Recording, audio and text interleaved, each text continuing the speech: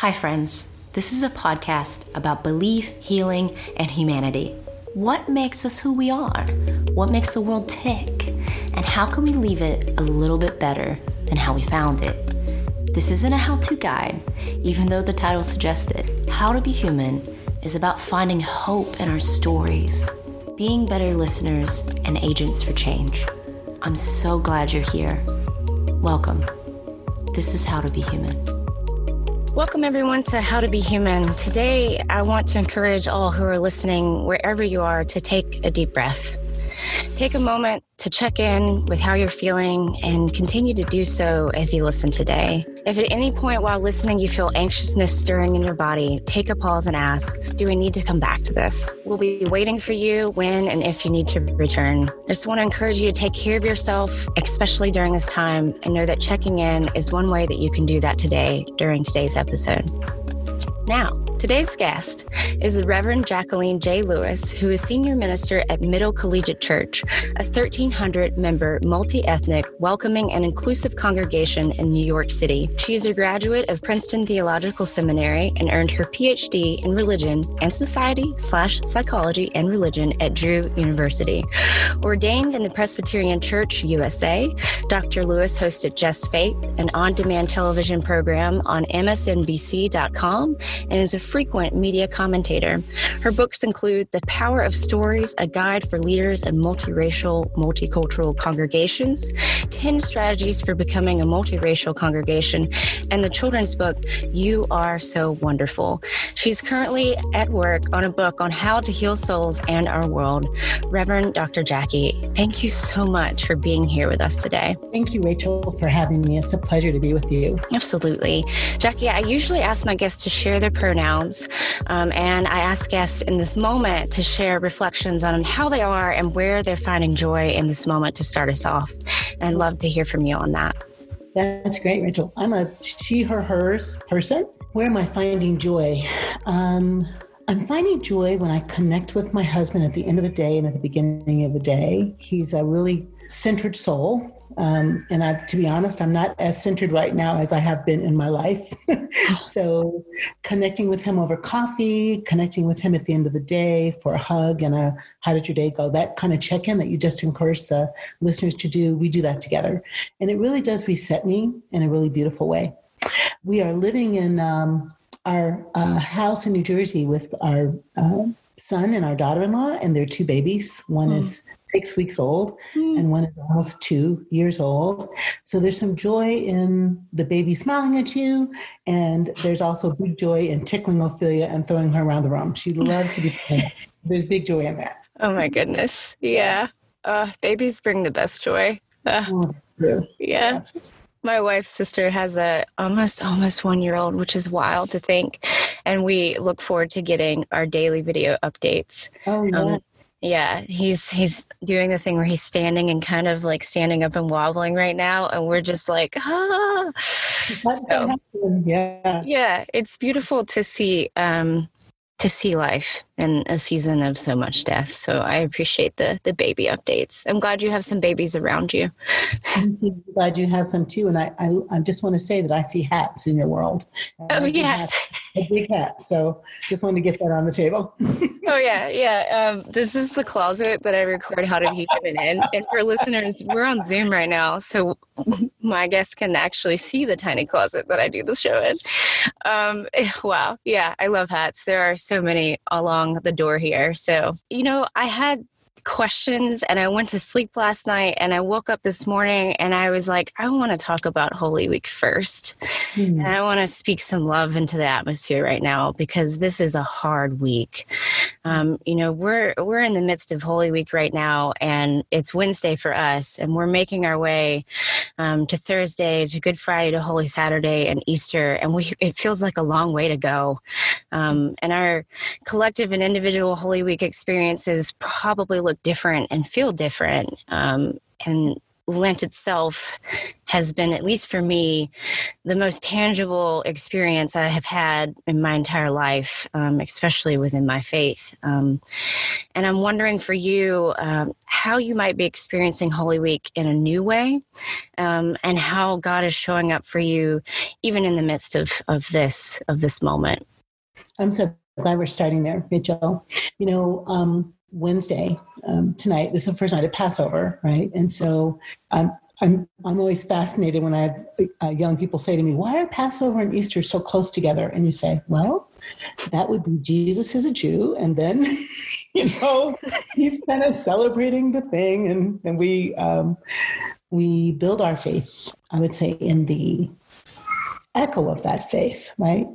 When you go to Israel, if one goes to Israel and you do an archaeological, if you go to any of the spaces, if you go to the Sea of Galilee, if you go to this desert, if you go to that mount, you can feel how the city is built on top of the city, on top of the city. And in a way, Christianity is built on top of Judaism. And I want to say in the space of, not on top of, but literally archaeologically on top of. And so I think about the story for Jesus and the Jewish people of Exodus is what really, we will be free. Some of my Jewish friends are writing, we will be free. This idea that God is a God who can hear our cries and who cares so deeply about our hurt and our pain and is listening and is liberating. And so when we get to Maundy Thursday, the beginning of our Holy Week, and we're listening for an echo of Jesus's mandate to love, right? Maundy Thursday is the mandate, mandata, to love. I feel like God's calling out to us to really love each other through this crazy COVID time, that there's no explanation for a disease gone crazy. Except that viruses thrive, in human bodies. And there's no scourge, there's no punishment, there's no I'm coming to get you-ness, there's no meanness, that this is some kind of visitation from God. It just is that viruses thrive in human bodies. And how do we make meaning of this time? Well, Holy Week gives us a chance to do life and to do death, and to do life, to do death, to breathe with the cycle of life, that there is sickness, there is suffering, there is healing, there is wellness, there is death, and there is life. And God is present in the dying, and God is present in the living. That's what gets me up in the morning, not that God is a magician and will heal us all and it's going to be okay. That's clearly not true. There's no correlation between faith and faithfulness and prayer, and that everything is always going to turn out okay. But it is true that God is always present, and that really comforts me. So we'll do Thursday, we'll do Friday. We'll think about how love can be crucified.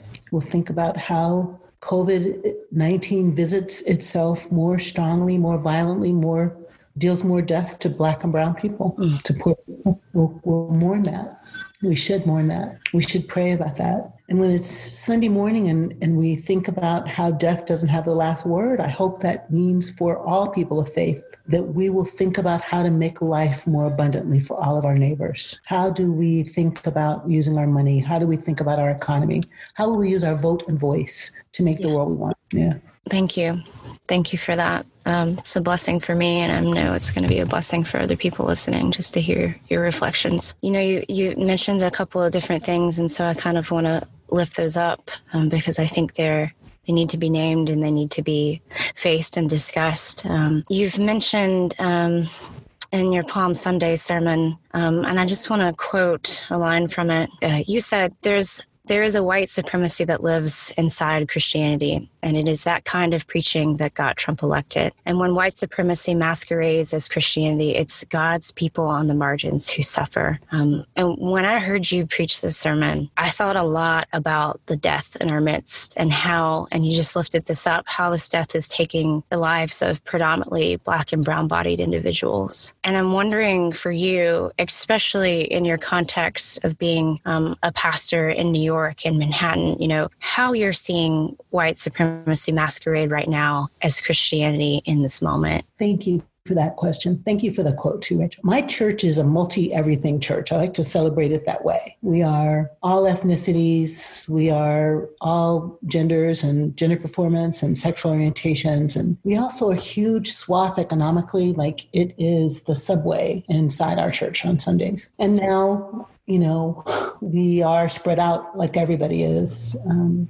so those of us who have the ability to isolate ourselves, those of us who have a place to go and be, many of us have it because we are economically stronger than others. And we can tie the 10 times wealth gap between blacks and whites to the legacy of chattel slavery in this country, to redlining, to the inability for even Black soldiers who served in combat to come home and buy places because of redlining and limited loans, and that buying a house is such a builder of wealth in America. We can think about the men and women who are incarcerated, the men and women that are in detention, quote, so-called detention centers, that all of them are just living on top of each other and not able to spread out, not able to isolate. And I mean, the tie I make back to Christianity, even though we're not just a Christian nation is built on a theology of white supremacy.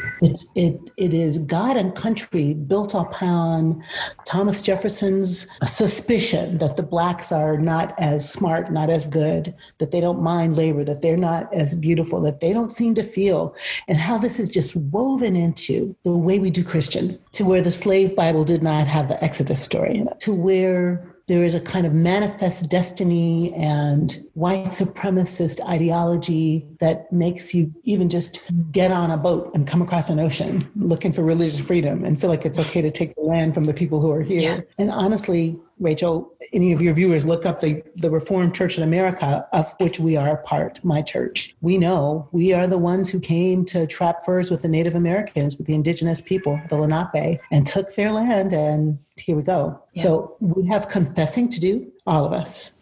We have reparations to make, all of us. And a critique of our theology that even makes people say, I can go into my church and I'm taking my people because it's going to be okay, because what?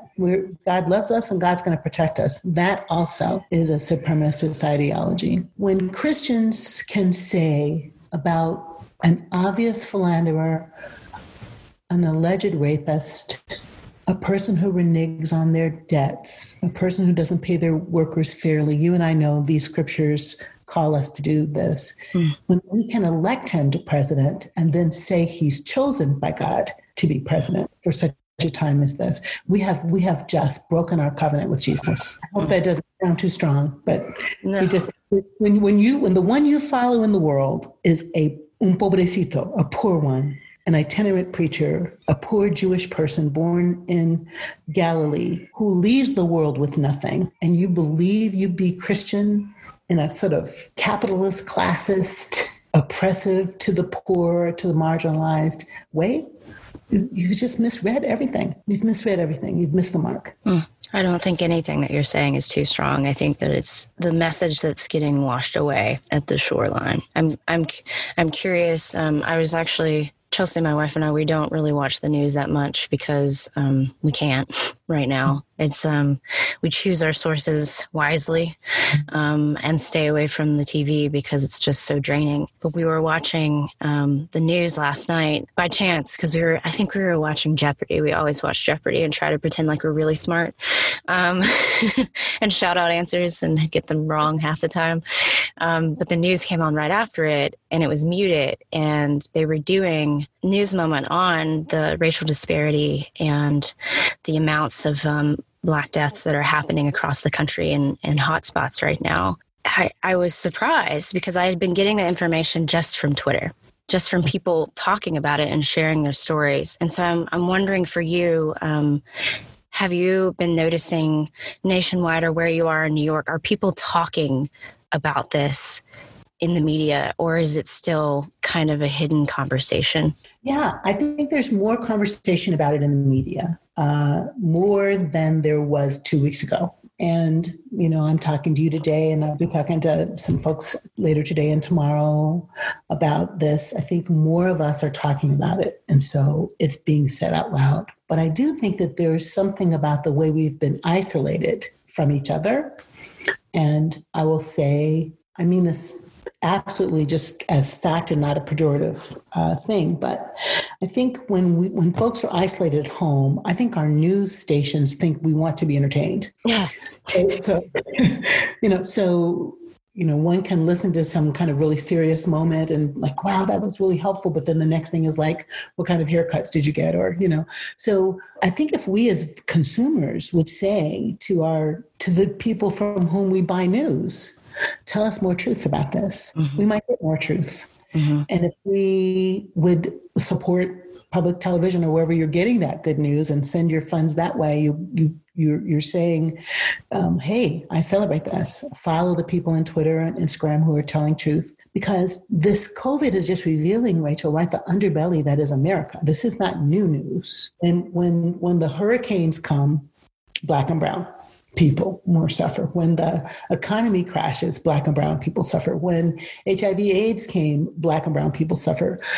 The poverty, the disparity in healthcare, the disparity in wealth, the disparity in opportunities that start with Head Start are why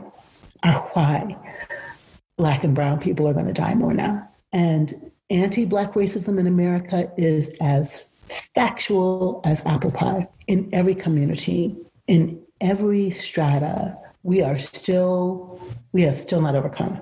And I personally believe we can work together. Like, I don't feel hopeless about this. One of my mentors is Ruby Sales, who's always asking, where does it hurt? And she asks white people where it hurt. And our conversations are like, white people suffer from anti-Black racism. White people suffer from a racist nation, from a white supremacist nation.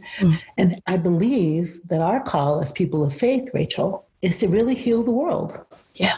With revolutionary love, with the fiercest kind of love. We can do it.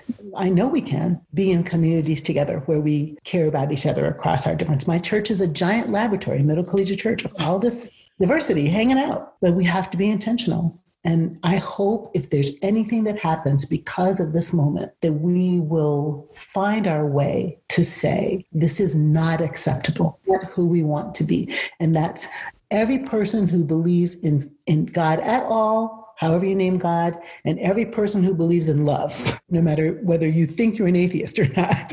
If you believe in love, let's do something about this together, because we can rewire our society. Yeah, that's the unifying force. I'm thinking about Andre Henry, who says, it doesn't have to be this way.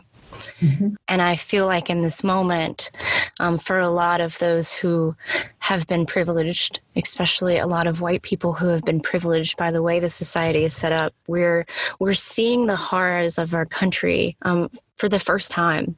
A lot of us are seeing and hearing for the first time. And we're in isolation, which makes perhaps the depth of how we feel it deeper, because we can't go numb it in different ways like we used to.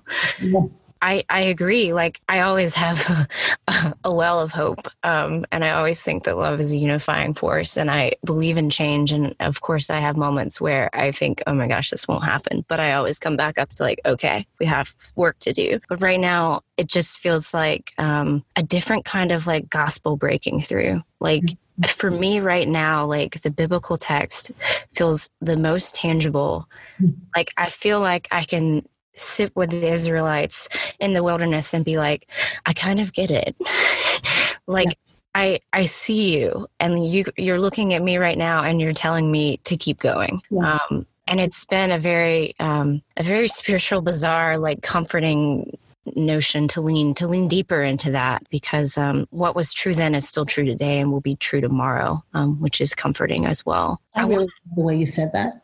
I love the way you said that the text is living now, right? And it is in this discomforture that we can taste and see the living God, the God really actually does show up in the places where there is pain and sorrow and where we are lost and needing to be guided through the wilderness with a pillar of fire, a pillar of cloud. I think that's true.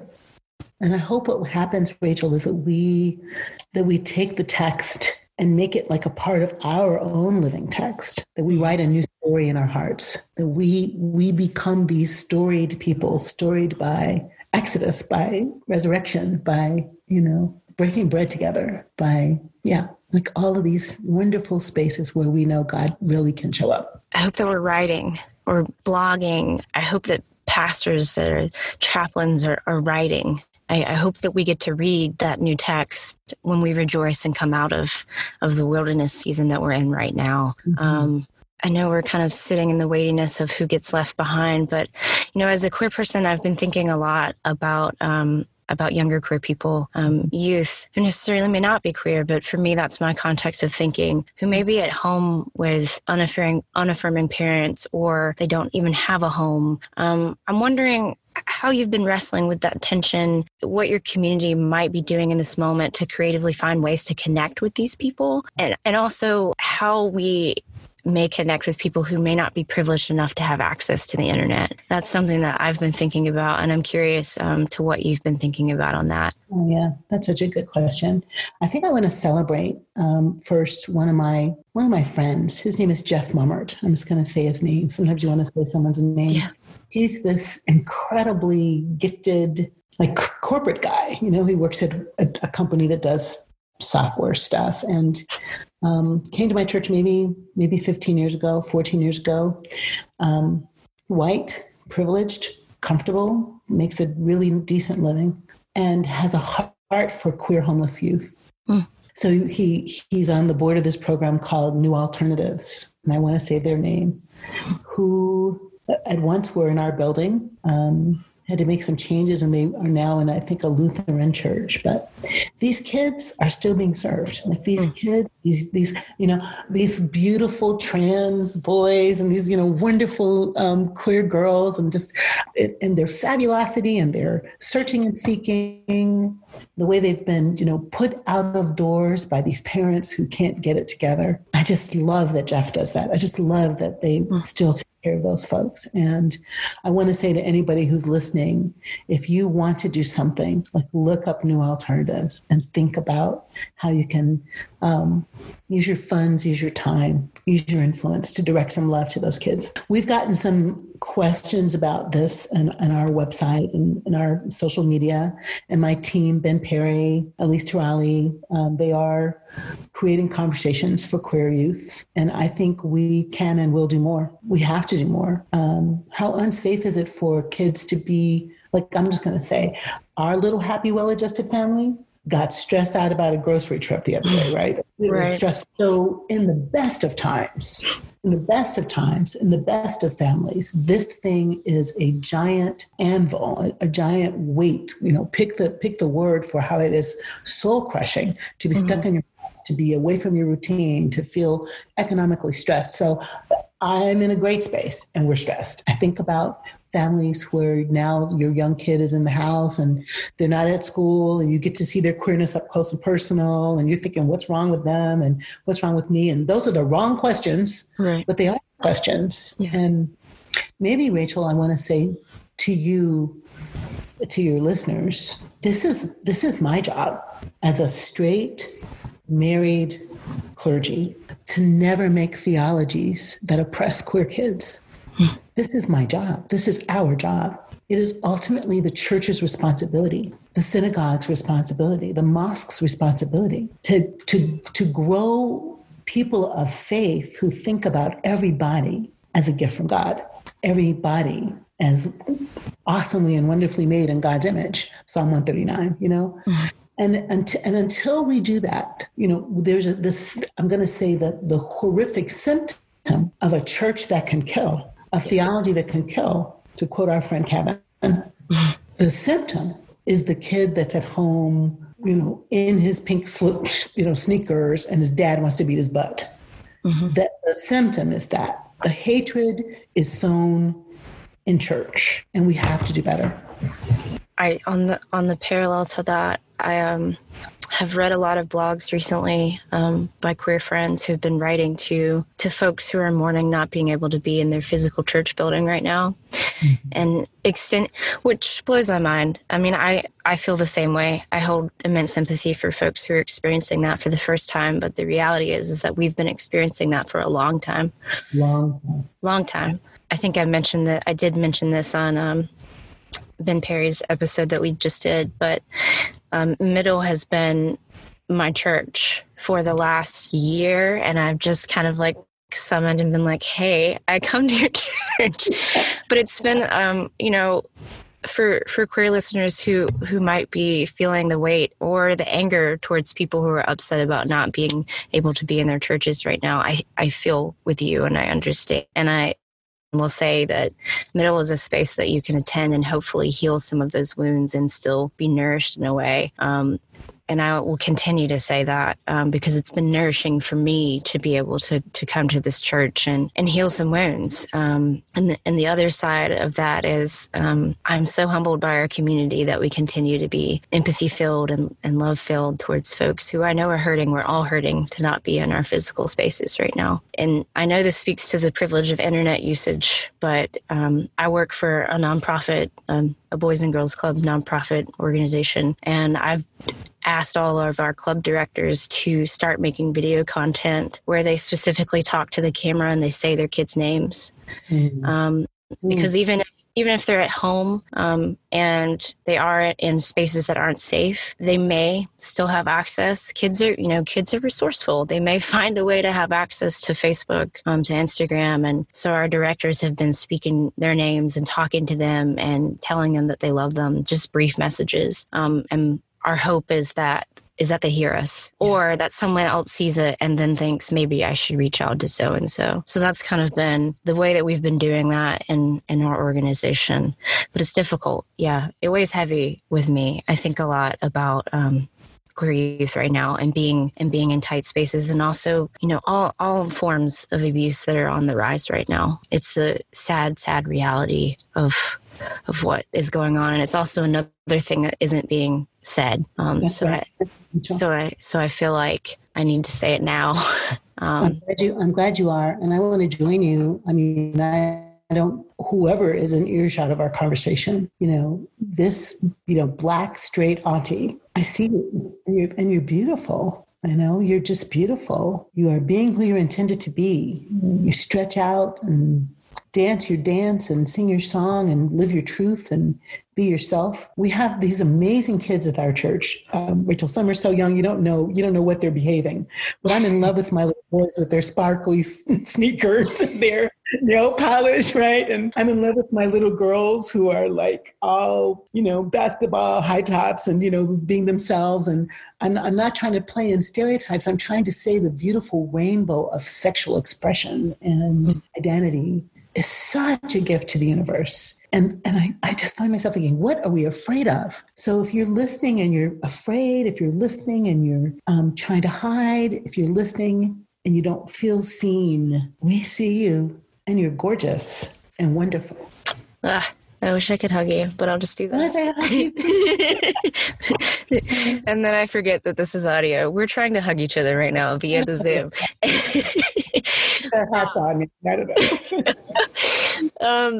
I want to come back out to the broader view. The systemic issues as we've been discussing pre-existed before this virus. Now it's available for all to see, feel, taste, and experience.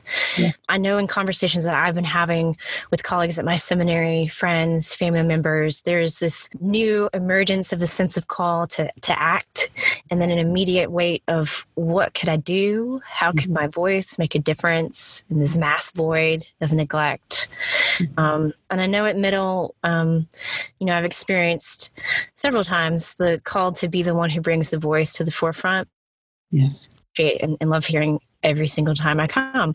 And I wonder for you what that has looked like personally and ways you're imagining, and I mentioned it kind of before, but ways you're imagining the gospel breaking through the death that is really tangible for us all right now. Could you offer to people who are like, I want to do something, but then they're like, what could I possibly do? Yeah. Thank you for that, Rachel. So, I think I'm just to be personal really quick for a second. I felt called to ministry when I was about 8 years old. I didn't know how to call it a call, but I fell in love with God. When I took communion the first time, I was like, whoa, this is great. I am feeling this, this is my jam. My mom told me that the bread meant God would always love me. And the cup meant God would never leave me. That was like everything. Time. Pastor was like, wah, wah, wah. I don't know. But my mom was like, this bread means God will always love you. And this cup means God will never leave you.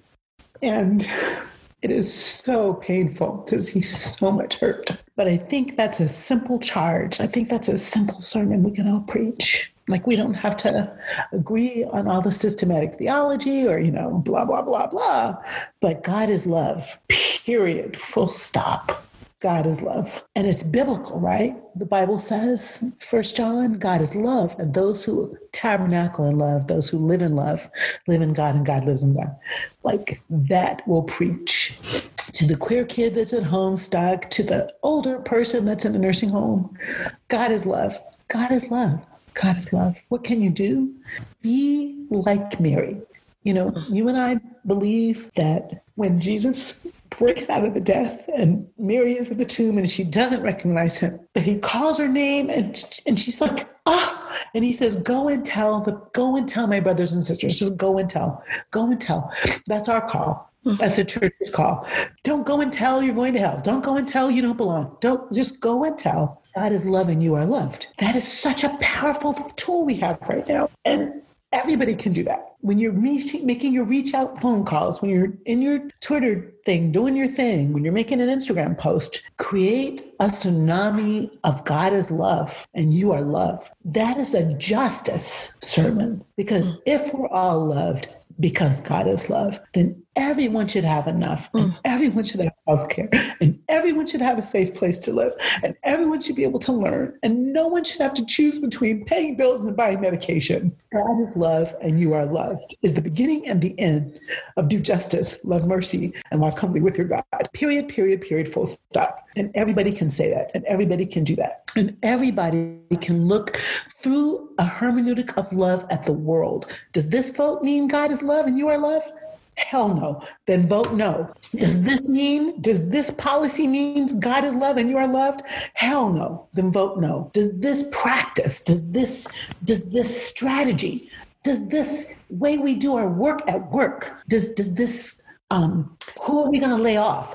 Does any of it look like it's not love? Then say no and say yes to the love. That is activism, is saying yes to the truth of every human being deserves to be treated as though they are a divine spark-filled walking sumsa of the holy, filled with love and joy and deserving to be treated as such. That's activism. And that's everybody. The kid who's got friends who are being bullied, the older adult, in a nursing home, everybody can advocate for love right where they are. Yeah.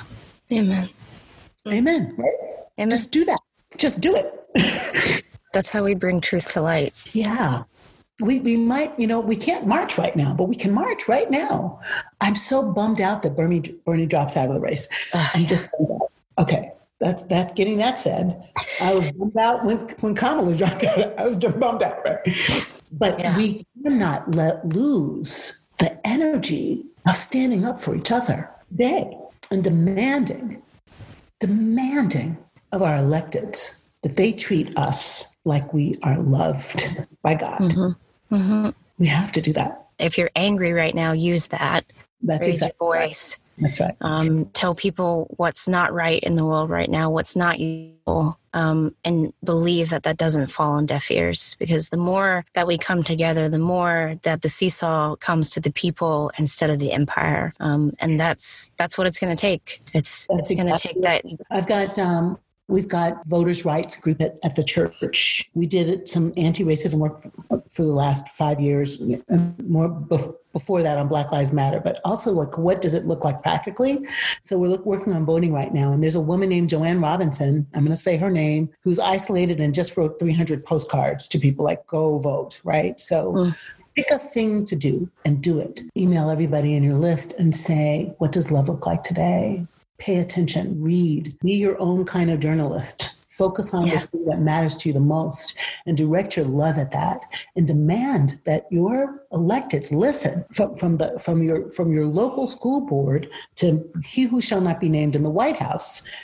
And we have to love our way out of this. Austin Chang Brown, I saw Austin Chang Brown speak months ago now. She said, there's so many things that we could do, that we could be passionate about. And you just said it, she said, pick one thing and throw all your passion into it.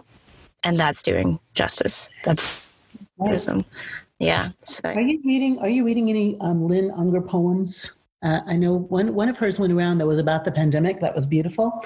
But this morning I wrote to a bunch of the people that are like on my board just to tell them I love them. And this one came back from Philistine, and she sends me the breathe prayer. It's short. I'll say, breathe, breathe, said the wind. How can I breathe at a time like this when the air is full of the smoke of burning tires, burning lives? Just breathe, the wind insisted. Easy for you to say if the weight of injustice is not wrapped around your throat, cutting off all the air. I need you to breathe. I need you to breathe. Don't tell me to be calm when there are so many reasons to be angry, so much cause for despair. I didn't say to be calm, said the wind. I said to breathe. We're going to need a lot of air to make this hurricane together. That's Lynn Unger in December of 2014. Honey, let's be a hurricane, right? Yeah. Oh my goodness. Thank you so much for reading that.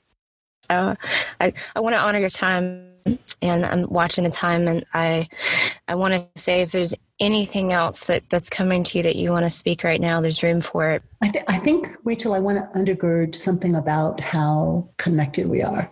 Like, I sometime later today, I got to go beat my face and be like publicly seen, but you're seeing me in the glasses and my crazy clothes from yesterday, and you're in your closet, and I know your work, but I'm like in love with you today. Like it's connecting with you like this like eye to eye, face to face, wanting to hug because we're just telling truth. This is the human thing that we have to give each other. Like we don't have to be in a building to connect. In fact, the church started in a house, maybe in a closet, Rachel. Small little place. But people just saying, I see you. I see you. This is Ubuntu. I am who I am because you are who you are.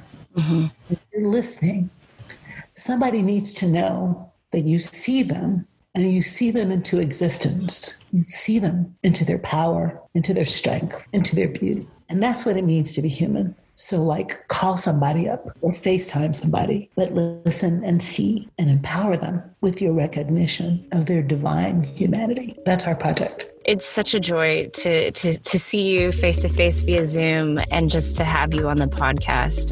You are a voice and light in the world, and I know that many, many other people do. So let me say thank you for me and for them.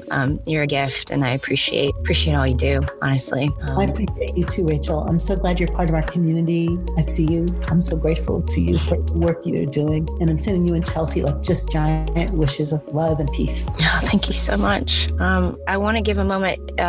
How can people find you, get connected with you and the church?